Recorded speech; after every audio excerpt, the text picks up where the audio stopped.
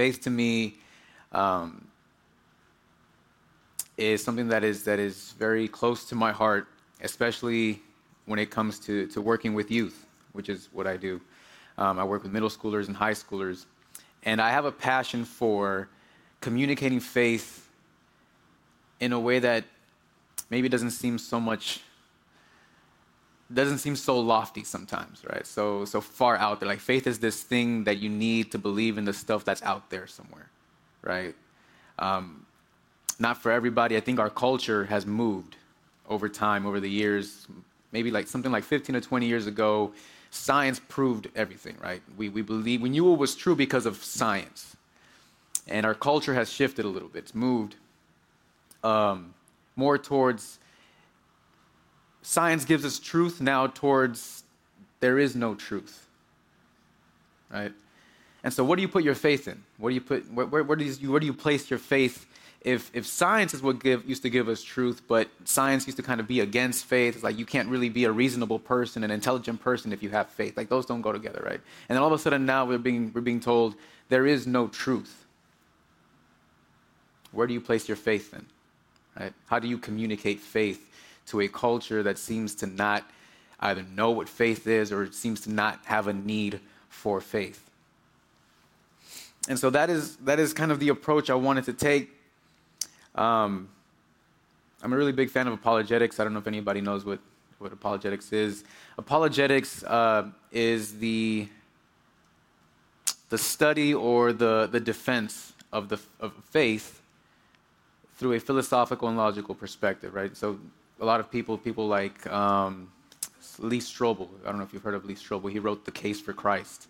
He even came out with a movie. And so his journey is, he was an atheist whose wife became a Christian, and he was not having it, right? And so he wanted to debunk Christianity. It's a bunch of fairy tales made up by people 2,000 years ago. So he goes on this 2-year journey and puts all his skills. He was a journalist, right? So he was all about facts and evidence. And so Lee Strobel goes on this 2-year journey to debunk Christianity, ends up becoming a Christian himself, right? And I say this just to emphasize that despite what our culture might try to feed us, right? Despite what we might hear sometimes from those who don't share our beliefs, we have reason to put our confidence in Christ. We have reason to have faith in what Scripture has to say about who God is. And yeah, we have reason for that confidence. And so first thing I want to do is ask, and if you have something to write with, or if you have your phone, you can either type it out or just write it. I want to ask you guys a question, and you're going to write out the answer and then just kind of hold on to it. The question is, how would you define faith? You personally. If someone was to ask you, what is faith? Right? And especially in this culture where one thing might mean to you, it might mean a little different to me. What is faith to you? So you can type it out on your phone or write it out, and just think of that answer. Keep it to yourself and sit with it. How would you define faith?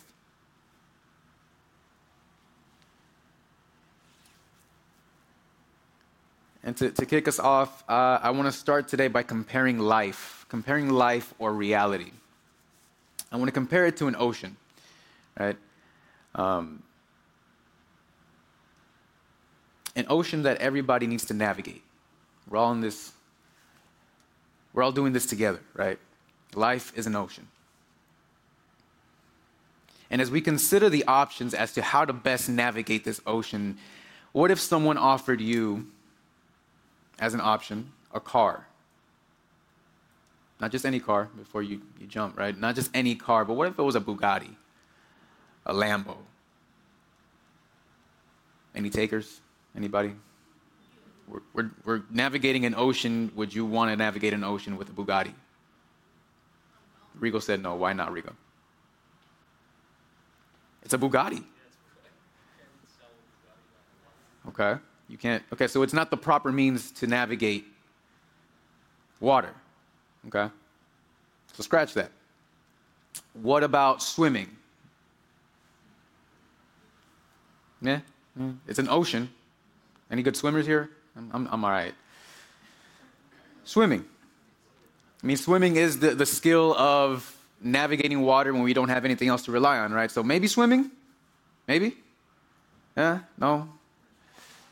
I mean, for those of us who feel pretty confident in our swimming skills, what happens when you get tired? Drown. You sink. Right? Exactly. Worst case scenario, maybe you're doing a pretty good job. What happens when tides and currents and storms come and the waves start? How long do you last then, right? So yes, maybe definitely not the car. Maybe swimming, maybe not. Sorry. Why don't we jump to the obvious option, right? What about a boat? Anybody want a boat to navigate this ocean? Yeah, boat. Cool. Why? Why a boat? It'd be steady. Okay. Longer distance.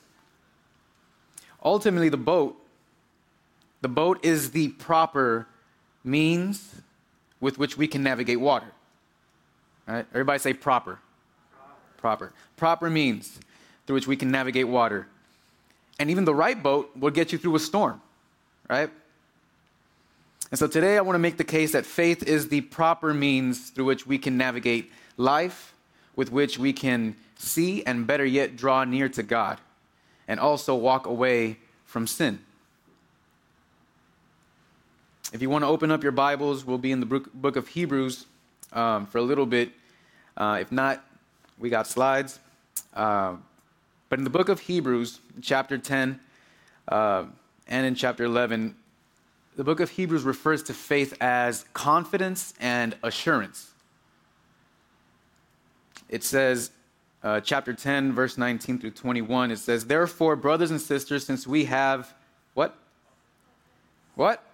Confidence to enter the most holy place by the blood of Jesus, by a new and living way opened for us through the curtain that is his body. And since we have a great priest over the house of God, let us draw near to God with a sincere heart and with the full assurance that faith brings. Confidence and assurance. Later on in that same chapter, it says, "But we," being people of faith, "but we do not belong to those who shrink back and are destroyed, but to those who have faith and are saved." So here it's not necessarily giving the words, right? Confidence and assurance, but it makes that difference, that contrast.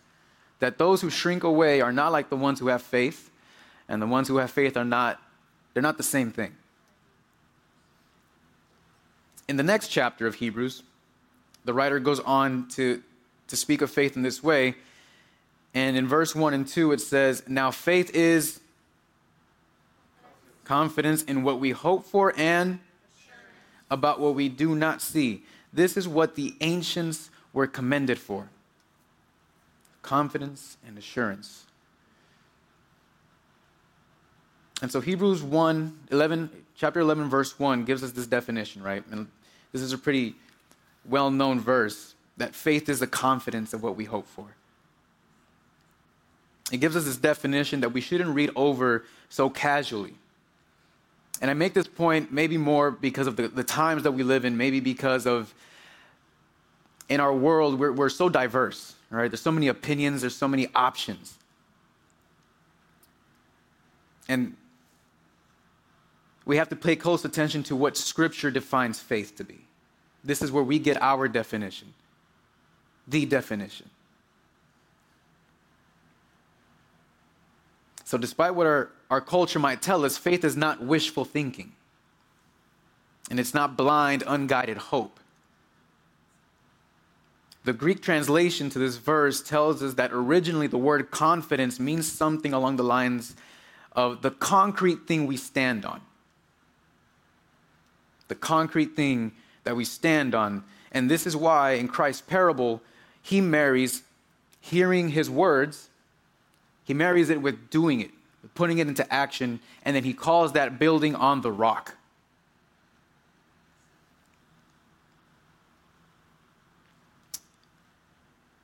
At the end of verse 2 there, it says that this is what the ancients were commended for, and what Hebrews 11 goes on to do, it gives us a list of heroes of the faith that by faith moved and took action in confidence, even when most of them never got or received the fullness of what God had promised them.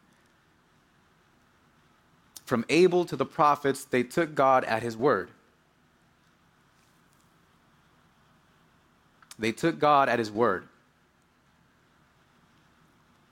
Anybody ever been to court or seen, I don't know, Law and Order? A lot of the evidence that they use, sometimes we assume, I don't know, right? I'm not a cop, but we assume that people solve cases based on like DNA that they find, right? That's the evidence. A lot of it actually comes down to testimony, word.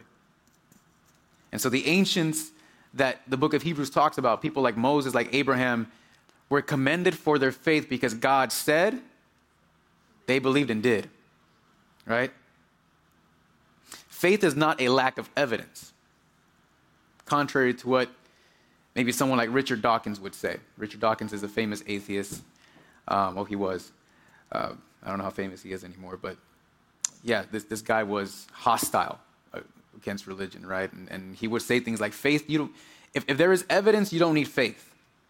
And if there is faith, it's because you don't have enough evidence, right? But faith is not a lack of evidence. Faith is simply putting your trust in the evidence you've been given.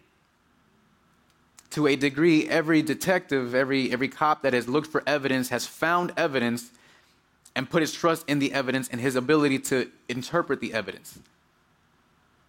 Sometimes, the only evidence we get is God said so. And that makes no sense to a world that does not know God. Moses goes to Pharaoh and says, God said so. Pharaoh's like, who? It made no sense.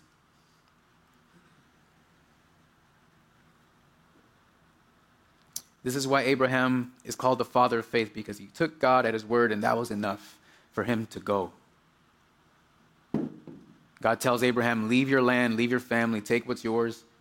I'll let you know when you get there.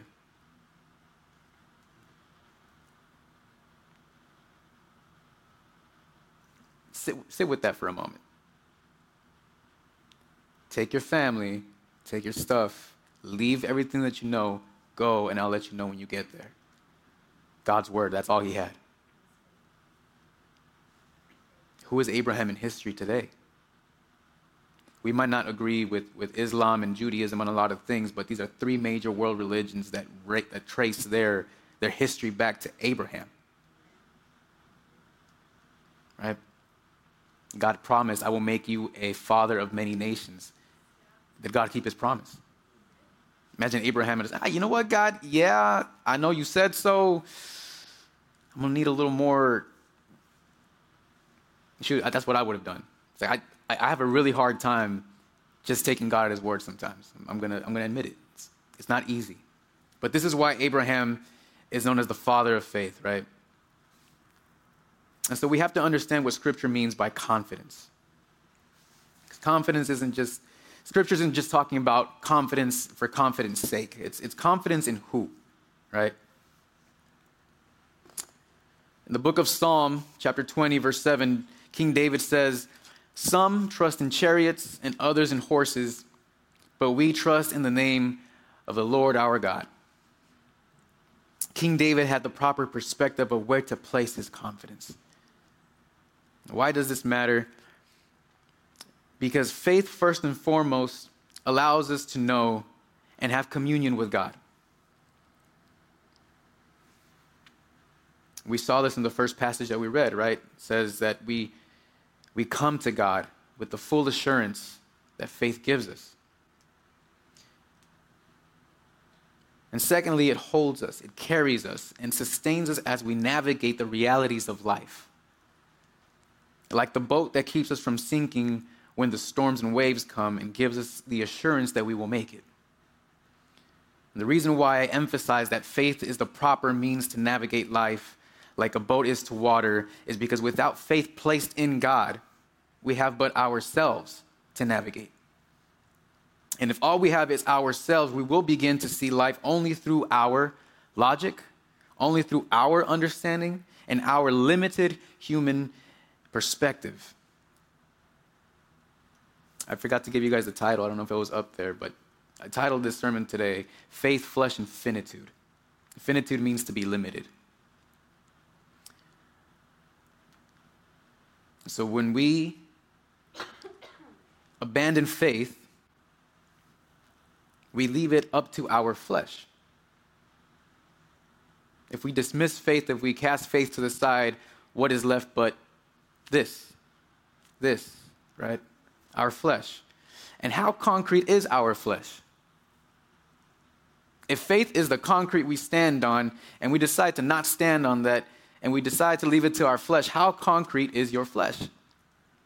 How trustworthy is our own personal sense of right and wrong?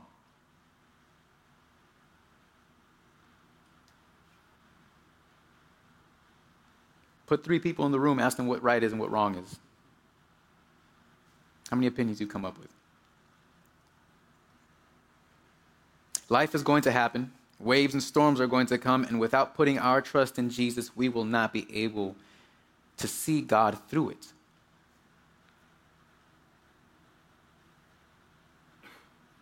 So many people turn away from God because they either see or they experience the waves and storms of life and cannot reconcile. They can't make sense of how suffering and pain exist and yet a good God exists.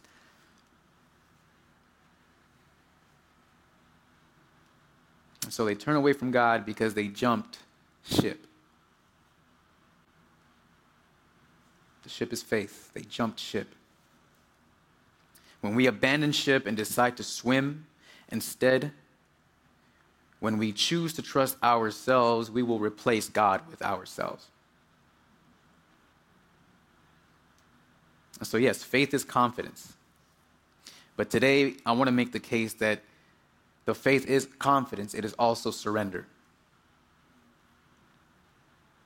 To demonstrate your confidence, your trust in the boat, to get you across the water, first you have to surrender to the boat by fully entering the boat.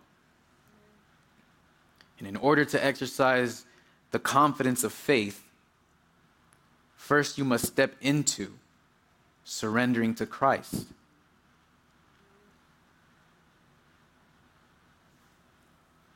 In the book of Romans, Paul tells us of how Israel missed this. Romans chapter 10, verse 3, it says, "Since they, Israel, did not know the righteousness of God and sought." And pause there. And they sought. That's the past tense of to seek, to look for. Right? When you're looking for something and you find it, did you kind of like accidentally come across it? Was it, oops, oh, look, there it is. You were seeking it. You were looking for it. So because they did not know the righteousness of God and were looking to establish their own, they did not submit to God's righteousness. So yes, faith is confidence. But faith is also surrender.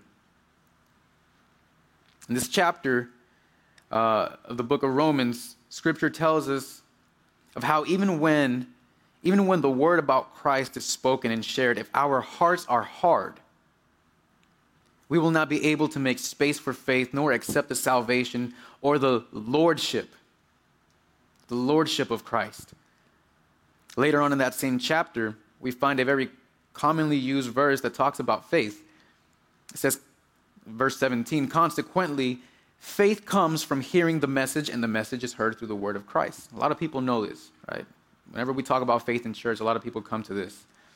This is how we get Christ. And that's what I thought when I would read this. I thought this verse was more like the headliner of this chapter, right? That this chapter had to do something with how you get faith, right? But as I was preparing for today and really studying and reading the context,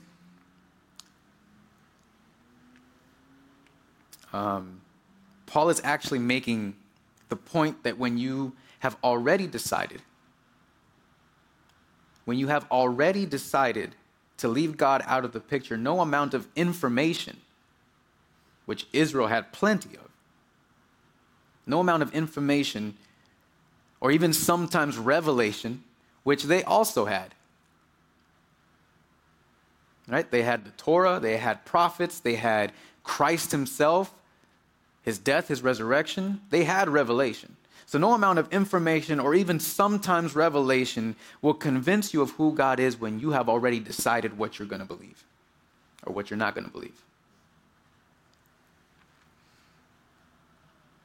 So like I said, I enjoy really listening to apologetics and people who are scientifically driven or logically driven, philosophically driven, and make a good case for why there is reason to believe in the Creator or in Christ. And there's a man by the name of Stephen Meyer who I recently heard, and he was making a great case. He was on the Joe Rogan podcast. He was making a great case for how the way life is designed. If you look at a cell, it is a machine. It works like a machine, right? It's all these parts that come together to make it happen, right? And you look at our universe, they call it the fine-tuning of the universe, right?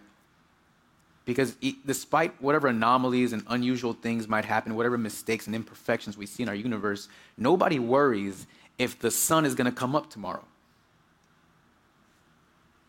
24 hours from now, can you tell me what time it will be? Somebody look at your phone. What time is it going to be 24 hours from now? How do you know? You said it with such confidence. Fine-tuning, right? There are things in our universe that work a certain way, almost as if it was done on purpose. I am not a math kind of guy. I struggled a lot growing up in school. Math was not my thing. But I've recently, hearing Stephen Meyer talk about God and the way he was, I've come to grow rather fond of math, because when you look at math, our universe makes sense, and we know it makes sense because of math. Yesterday, 2 plus 2 was what? Today it's, tomorrow it will be. Why? Right? Why?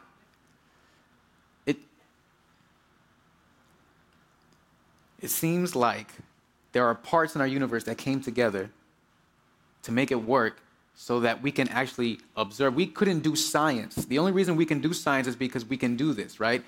We can expect that this is going to happen. It can repeat. Now, does this immediately take us back to Jesus? Maybe not. But at least it makes the case for, wait a minute, maybe this is not an accident.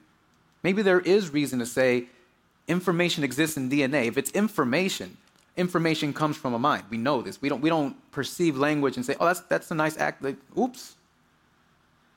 Nobody looks at language and says, oh, that's random. No, we understand. We trace it back to an intelligence. And this is the case that Stephen Meyer was making.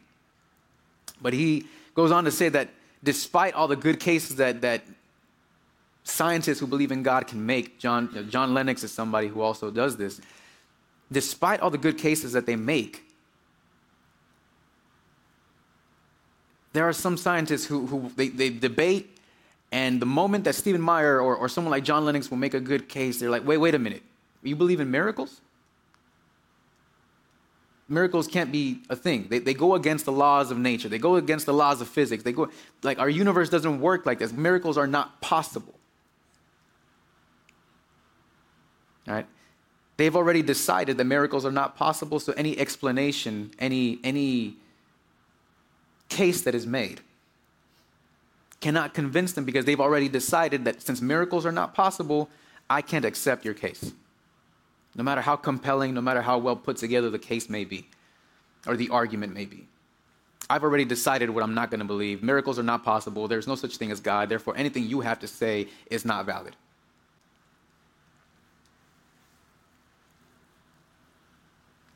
But what they seem to fail to understand is that faith is not anti-logic. It just goes beyond it. Faith doesn't invite you to abandon your intelligence. It just invites you to look beyond your own intelligence. The same way that a boat is not anti-swimming, it just goes beyond it.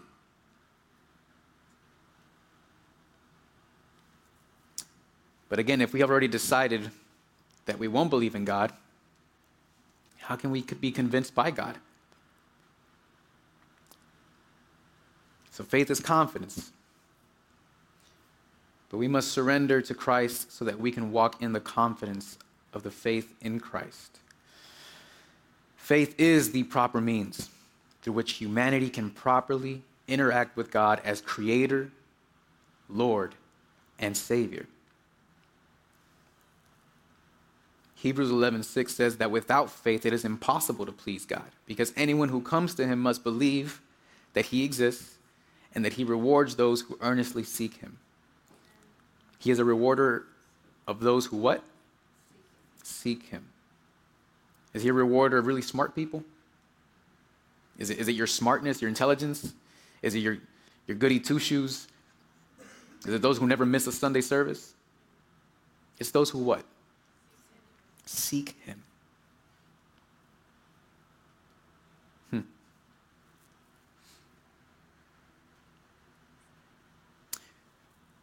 And what was Israel seeking in Romans 10? What were they seeking?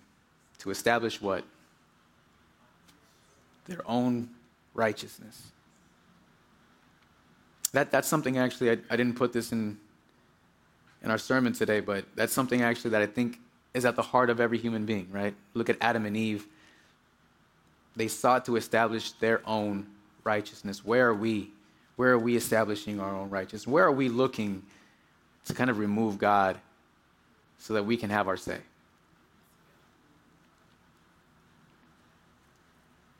Without faith placed in Christ, we leave it to our flesh to decide what is right and what is good. And that's how we come to a way of living that's far from God, even when we have all the information and perform all the rituals. And so faith gives us a proper view of who God is. He is Lord, Creator, and Savior.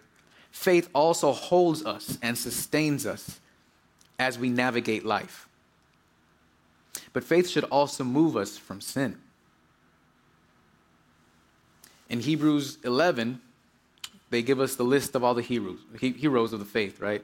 Who took God at his word. And then moving on to chapter 12, the writer of Hebrews goes on to say, therefore, since we are surrounded by such a great cloud of witnesses, these heroes that have gone before us, let us throw off everything that hinders and the sin that so easily entangles, and let us run with perseverance the race marked out for us.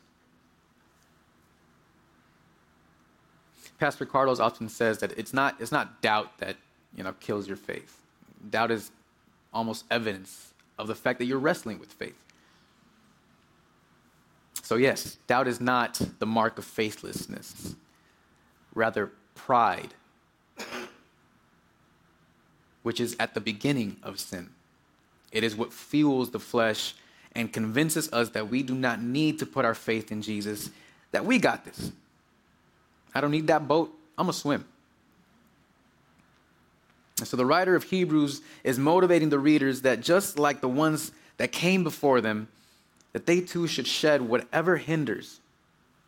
What is it in our lives that hinders us from surrendering and putting our confidence in Christ?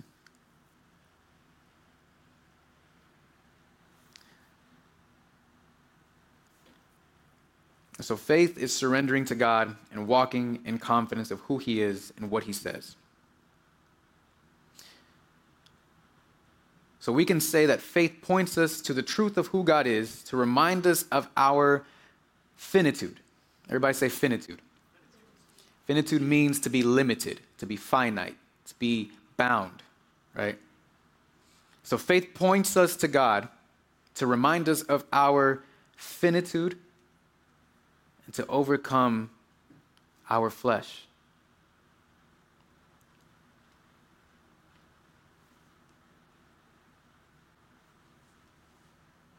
I was going to leave this story for next Sunday, but I'll share it with you guys today. Some of you guys know this story already, but in 2015, it was around this time, 2015, suddenly I became ill. I had vertigo. It came out of nowhere. I had no idea where it came from. I went to see doctors, and they told me, "Oh, you just got to do these. Position your head place your head in the position where you're most dizzy, and hold it for 10 seconds. It should go away over time." So I did that, and it got worse instead of getting better. I don't know what happened. I don't know if I did it wrong. The point is, it got worse, right? So I went from just being dizzy. I could stand, I could talk, and I would just get dizzy. The room would start spinning. As it got worse, I could not lift my head beyond this point. I was like this because any movement from here would just make everything start spinning. So I went from hospital to hospital. I went to 3 different hospitals. At the 3rd hospital, they're like, yeah, we're going to keep you here for a week. We'll do some tests. We don't know what's wrong with you. So they kept me for a week. They ran me through tests. They MRIs. They washed out my ears. They pulled spinal fluid to see if I had a tumor or anything. Nothing. I was there for a week. They sent me home. They said something along the lines of like, well, it looks like you're dizzy. Thanks. So I was in bed for 2.5 months. I lost about 20 pounds. I couldn't eat. I would try to go. I was living in LA with my grandparents at the time, and from my room to the bathroom, it wasn't too far of a walk. And because the doctors had originally told me that I needed to position my head in a way that made me most dizzy, I would try to do that. I would walk from my bed to the bathroom, and I'd have to go to the bathroom because then I'd feel like throwing up, right, when I would do it. So I would try to lift my head and hold it for as long as I could, and it just wouldn't work. Immediately, I'd feel like throwing up. So I would try it and try it for months, right?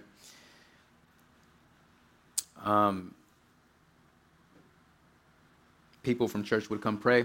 They'd come visit. And it was funny because they'd be sitting across from me, and I'd be sitting on my bed like this trying to talk to them, and couldn't make eye contact. Anyways, people came and they would pray, and I had some of the greatest moments of worship with God in that time of my life. I was in bed. I had nowhere to go, nothing to do. So all I would do was listen to worship music and sermons. And so God was very present through that time. Towards the end of that time, two ladies from church who were like the prayer warriors of our church there, they came to visit. My grandpa was there. I think my dad had gone down to LA to visit me too. And there was a group of us in the room, and I'm lying on my bed. They invited me to sit up, and I'm sitting on the edge of my bed like this, and they start going at it. They start praying, right? In my head, I know God can heal me. I believe it, right? But as they're praying, like so many others had prayed before them, for whatever reason, this time, I felt God put it on my heart, either you believe I can heal you or you don't. What I interpreted in that moment, in that split second, was God is calling me to take action. And so as they're praying, I slid off my bed, I started to walk, I lifted my head, and for the first time that night, I slept on my back, and I could look at the ceiling. I can't explain what happened. I went through 3 different hospitals, doctors. This wasn't something that was going to kill me. We just didn't know. It was hindering, my life. 2.5 months without eating properly, and all of a sudden, I can sleep on my back. I can't unlift that. I can't unsee that. There is no medical explanation as to why that moment, right?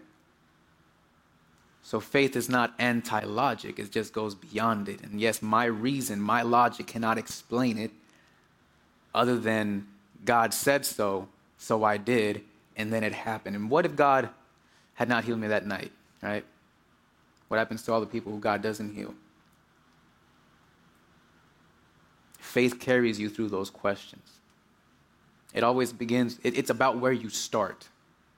Where are you starting? Where is your point of origin? Where is your point of takeoff? If your takeoff point is your own logic and your own ability to reason and make sense of this world, God will never make sense to you. But if your point of origin is God's goodness, no matter what you navigate, because you know God is good, this right here is not the end of you. And this right here is not the end of God. Where is your point of origin? Where have you placed your confidence? Who have you surrendered to? I'll leave you with these questions. I'll leave us with these questions to wrestle with. Where do we need to check our pride? Amen. Let's pray.